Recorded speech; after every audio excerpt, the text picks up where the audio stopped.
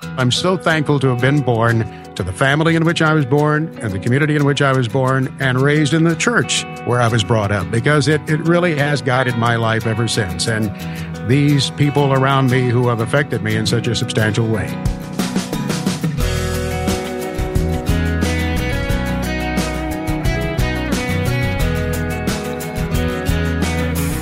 Welcome to this week's edition of First Person. I'm Wayne Shepherd, and in a few moments you'll hear from our guest, broadcaster Max Armstrong, as we pay tribute to our farm families. Each week our goal is to bring you a guest who is gifted by God with a unique calling and perspective. We've been on the air now for 5 years with these weekly conversations, and they can all be heard online as a podcast through our website, firstpersoninterview.com, or on iTunes. And now another convenient way to listen or download any program is with our free smartphone app. Just search for First Person Interview in your app store. Well, only a few more days to Thanksgiving here in the U.S., and I wanted to do something this year as a bit of a salute to those involved in agriculture who provide such an abundance of food in this nation and beyond. And who better to talk about that than Max Armstrong, the radio and TV host of several programs reporting on agribusiness. I've known Max casually for many years and admired his talent as he advocates for the American farmer. We connected our studios via Skype recently, and to begin, I asked Max about the farm he grew up on. In southwestern Indiana, you bet, about midway between St. Louis and Louisville, Kentucky, not far from Evansville, Indiana. And I feel so blessed to have grown up on that farm. It made an indelible impact upon me and the people in that community. Well, I want to talk more about that. You're also the author of a new book, Stories from the Heartland, and we'll talk about that here today. Before we do anything else, though, I wanted to talk to you today because we're almost at Thanksgiving, and I've often felt that farmers don't get their due, and we need to thank them, especially as we give thanks this year for all of our blessings. Let's not forget those who put food on our table. You know, and it's been a challenging year for some. We had excessive rains. We had flooding rains. It was very tense for some of our farmers getting through this season. You will find that at about any year. There are always some farmers, it seems, that have to endure the challenges that are thrown their way, but they've gone into this business expecting that to some extent. As a farmer friend of mine in central Illinois has said, if it were so doggone easy, everybody'd want to do it. Yeah, it's not easy, is it? And it's got increasingly harder through the years. Is the family farm still something that exists in America? Very much so. That's one of the most common misconceptions about agriculture, is that corporate America has taken over the farms and there are no more family farms. Well, it just isn't so. In actuality, 97% of the farms in the United States, let me underscore this, 97% are family-owned. Wow. Now, in many instances, it'll be a mother, father, son, and a daughter in combination. They may have incorporated, indeed, for tax purposes, but it is a family farm. It is probably much larger than the one on which I grew up in southern Indiana. It, in many instances, will be thousands of acres because of the scale that is necessary today, but it is still family-owned and operated, Wayne. Yeah. I drove through downstate Illinois a few weeks ago during harvest time, and boy, the dust was flying from the bean harvest and the combines were going, and it just was such a beautiful picture to see all those farmers at work. And I know it's hard work, but driving down the highway watching them, it was a pretty sight. It's one thing that I have enjoyed so much about the social media is the opportunity to eavesdrop on these folks in the cab because of what they are doing with their smartphones. And many of them addressed exactly what you were talking about. They took pictures at sunset, for example, and we had some beautiful sunsets across the heart of America. Actually, I think some of the forest fires up in western Canada at times during this season have enhanced sunsets in the Midwest and the plain states of the United States. But the harvest sunsets were beautiful, and it is a wonderful feeling to be bringing in that crop, the culmination of all of the effort that you put in and the investment that you made. And in some instances, the yields are not as what you would have expected, and in other instances, they exceeded expectations. Yeah. But listening to the comments, watching the comments in the social media from the farmers addressed exactly what you said. It's just a wonderful time, and indeed a time of Thanksgiving. Well, it wasn't so wonderful for a couple of friends of mine out in Oquawka, Illinois. Bill and Dan Alleman, they were out in that combine when it caught fire. And you know what it's like to fight a fire. You've been a volunteer fire guy for some time, but boy, that was kind of a scary moment. There is a little bit, I think maybe one chapter devoted to combine fires in my book, because when I was in junior high, the combine on our home farm in Indiana caught fire. And my Uncle Frank was driving it at the time. He didn't have a fire extinguisher, and it was a very helpless feeling. Now, that was decades ago. The combines were more antiquated, but guess what? They still burn, and they are a very hot fire when they burn. You can get an accumulation of dust, and you can get that grease buildup and just a little bit of a spark. And then in the dry fall days, such as we had this autumn in a wide expanse of the heart of America, it's a tinderbox dryness out in that field. So when the combine catches fire, or if there's a spark that comes off of that fire, and you have a wind coming across there, the whole field can burn and even endanger buildings. Mm-hmm. We'll get to some of the important stuff in a few minutes, Max, but I got to take this opportunity when I'm talking to you just to talk about the thing that fascinates me is the technology in the farm these days, with, I don't know, what do you call it, GPS and auto steer and all that stuff going on. It's a farmer has to be a computer operator and technician now. Oh, they sure do. It was funny. I posted a photo of a farmer friend of mine, Lee, in central South Dakota, and he was in his combine cab enjoying some ice cream and cake one afternoon. and I said, well, of course, he doesn't have to worry about a sticky steering wheel because he can be hands-free. In actuality, that cab has become an office, and the farmer can continue to work. He or she can market their crops. They can communicate via the social media, which is what many of them are doing, trying to tell their story. Mm-hmm. It is indeed one of the things that has been permitted by all of the technology, but they are able to know via, in some instances, drones we're now using on our farms. They're able to know better than ever exactly what is going on in that field and address any problems that have surfaced there. So ultimately, that keeps the prices down for us, doesn't it? It really does. It makes it more efficient for that farmer to produce the crops and gives us that abundance so that we have plenty of crops available to us. We haven't totally been able to insulate from that weather risk. You still have to have rain, and if you get too much, it can impair yield. But we've been able to indeed take away quite a bit of the risk of farming with the newer genetics, the newer hybrids that have come along. Yeah. Mac, on this program, we like to talk about matters of faith, and I'm sure you have to bump into people all over the country, farmers or ranchers that really rely on their faith to carry them through. What are some of the things that you've learned along the way?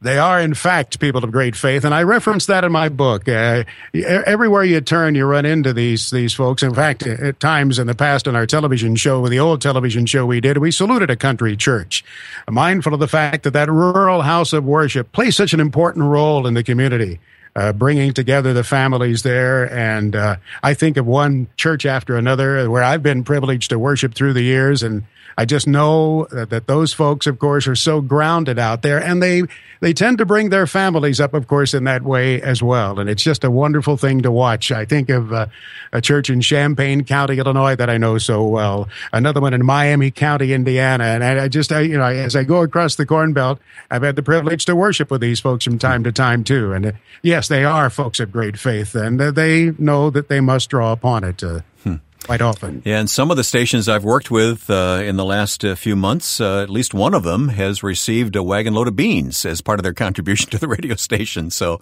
they're giving people too. Well, it's interesting you point that out. Some of them, in fact, are devoting a portion of their harvest. There's a Harvest Sunday, for example, in many communities where the growers will get together and they will contribute something. Sometimes it'll be marketed at the elevator, then turned into cash for a cash contribution. It seems like every year another report comes through, many reports of a farmer who has fallen on hard times, whether it's health or some other issue, and the whole neighborhood rallies to their support. I'm sure you've been a part of some of those. I have, but I haven't been a part of too many of them. And here's why. Farmers don't draw attention to it, Wayne.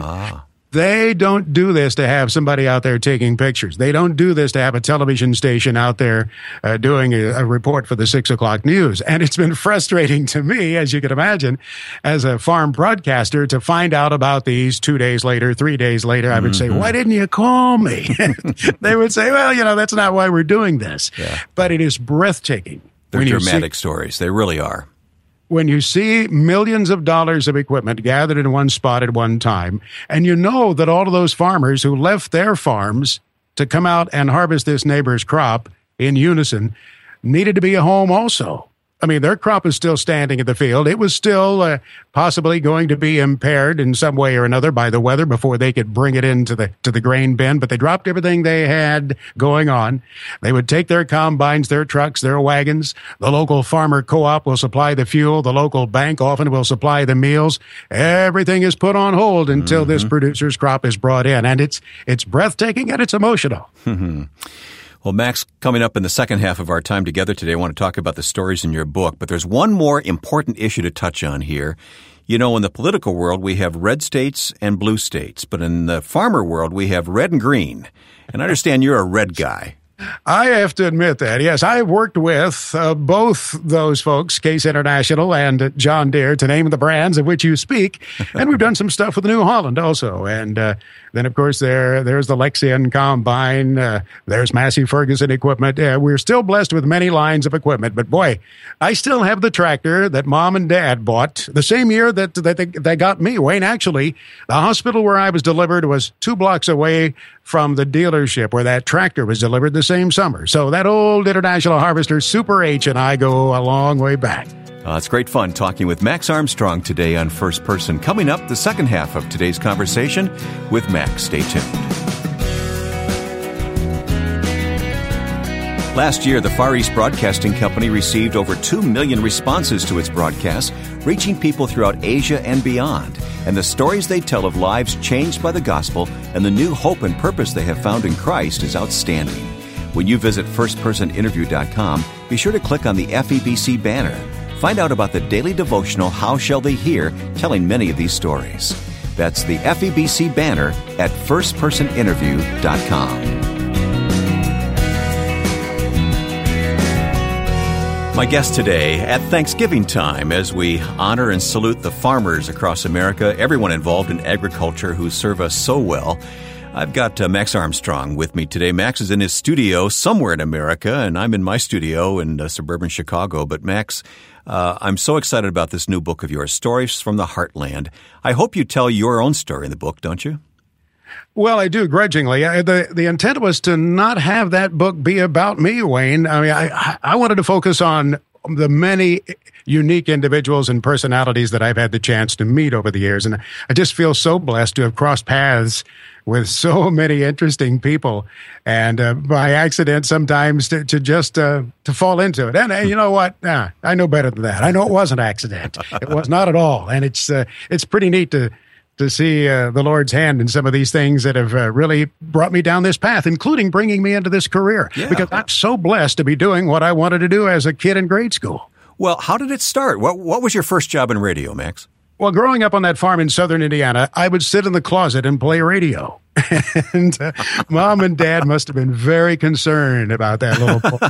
We could have been friends back then. I tell you, I did the same thing. I'm not at all surprised about that. But then I got my FCC license the same summer that I got my driver's license.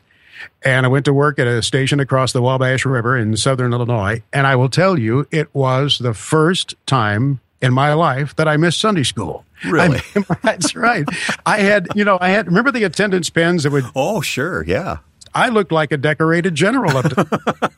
But Mom and Dad allowed me to work at that local station, and I would sign it on the weekends in the wintertime when Dad didn't need me so much on the farm, and I would sign it off. But over the course of the morning, local ministers would come out and do their programs. They would be the only people I would see all day in the course of a 9 or 10 hour shift running that station.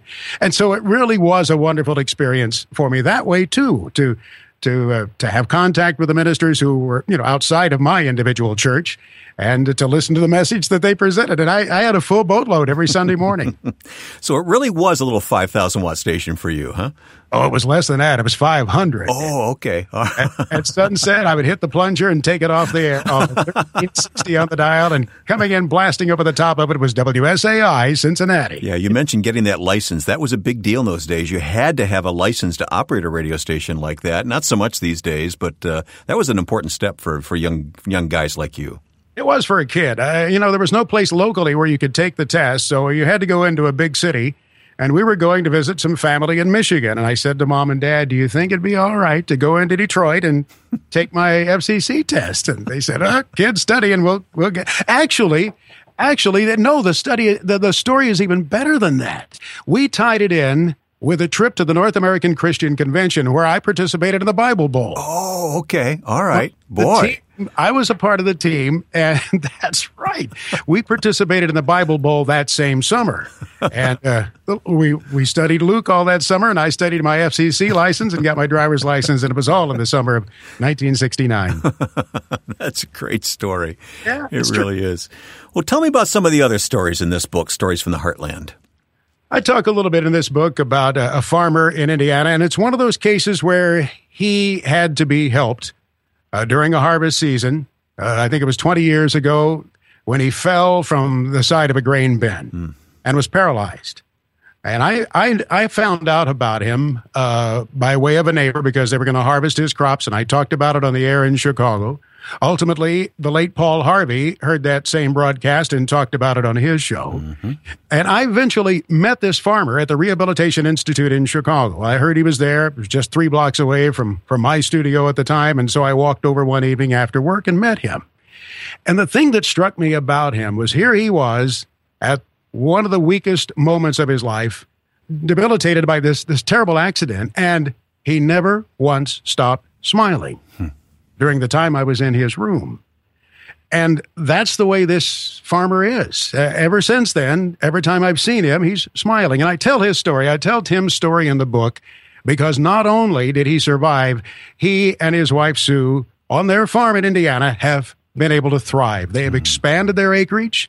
He helps run that farm with the benefit of a straw. I mean, he has no ability, obviously, to move his arms, legs, to enjoy the freedom of movement, but still with the ability of his wife, and she's a tremendous lady, very strong, and some hired men.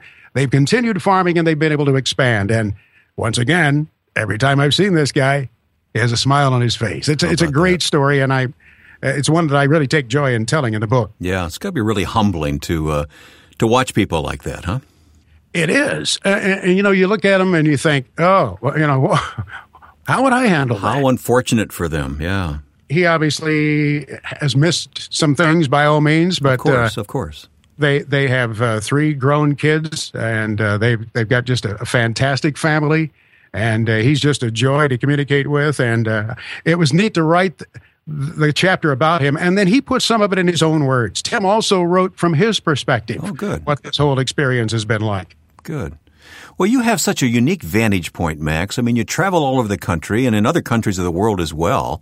Any of these stories in your book come from other countries? Yeah, it's funny you should ask because I got to go to 10 Downing Street. Oh. And it was a great experience. Maybe you'll remember, Wayne, back around 2001, they had what was called the foot and mouth disease epidemic through the United Kingdom. Yep. And it had spread so dramatically, and they were having to depopulate the herd. And you would see on the evening news here in the United States these piles of burning carcasses. And they were concerned about it in the UK because it was impacting tourism. People from the United States weren't coming over to see the countryside because all they had seen every night on the news was flames and smoke. And so I was invited to come over and to cover the story.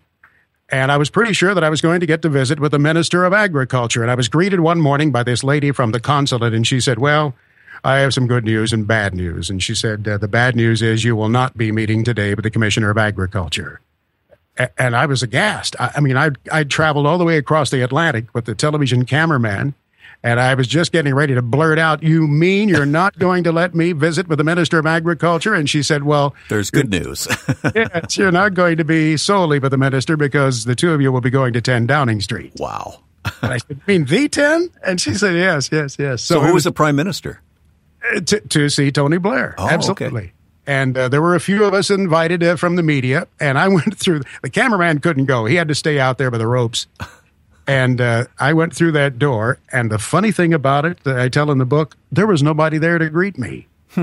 I walked through that famous door with the 10 on it, and I looked around and looked left, right, to the front, and there was nobody there. So I started walking down the hallway, and I write about it in the book. It obviously was not the right way to go. That's funny. Do you find that farmers are pretty much the same world over? They really are, absolutely. And that's a wonderful question. I mean, it doesn't make any difference where you are. I was in Chile and Argentina last winter. I'll be going to New Zealand this coming winter. We've been in, I have originated a broadcast from more than 30 nations around the globe, some odd places, unusual places where you wouldn't expect me to travel, places like Algeria, Vietnam, the old Yugoslavia. And truly, the point that you make is a wonderful one. Farmers are just tremendous, giving people everywhere you go in the world. But, boy, it's hard backbreaking labor for some when they don't have access to all the equipment and technology that we have in North America. In some parts of the globe, it is very much a challenge, and their productivity is impaired by that. And fortunately, we, in a land of abundance such as we have and enjoy here in the United States, produce so much that we can share with others. And it's a wonderful thing because, it would hang over the market if we didn't have those markets overseas. So we sell a lot to the world. And, of course, historically, and this hasn't changed, we give a lot of food to the world. Yeah. Well, Max, I think we have time for one more story from your book. If you want to pick out something just to tell us, summarize that for us. We'll get a copy of the book and read it, but tell us the story for just a moment, if you would.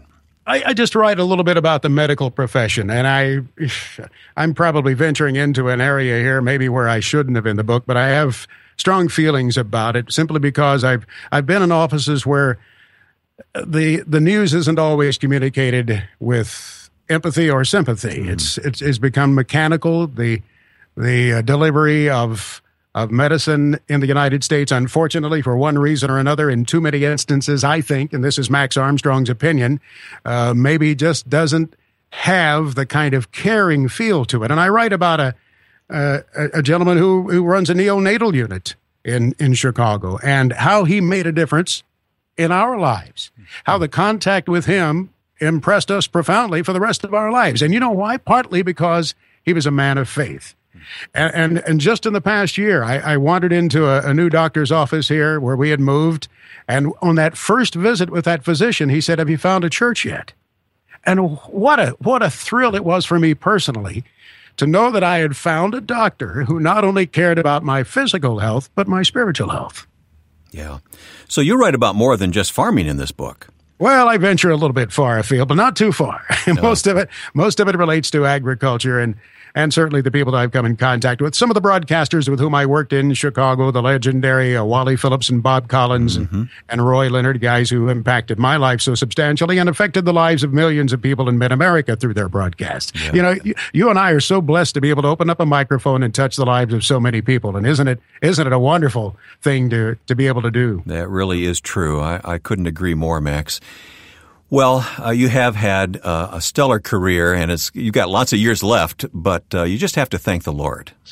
I do, every day. And I point out, and I've told so many people, I'm so thankful to have been born to the family in which I was born and the community in which I was born and raised in the church where I was brought up, because it really has guided my life ever since. And, every day I'm thankful for that. I thank the Lord for these people around me who have affected me in such a substantial way. That's Max Armstrong, our first-person guest today. His book, Stories from the Heartland, has just been released, and we'll put a link to that book on our website, firstpersoninterview.com. As long as we're in the mode of Thanksgiving, let me also take a moment today to thank the Far East Broadcasting Company for helping us with these weekly interviews. FEBC's mission is to take Christ to the world by radio, and they do that in nearly 50 countries as they proclaim the gospel, always in the local language. I'm deeply committed to the ministry of FEBC and hope that we are able to shed a little light on what God is doing through these dedicated broadcasters around the world. Take some time to learn what you can do to help by visiting firstpersoninterview.com and clicking on the banner for FEBC. Now, with thanks to my friend and producer Joe Carlson, I'm Wayne Shepherd. Thanks for listening today to First Person.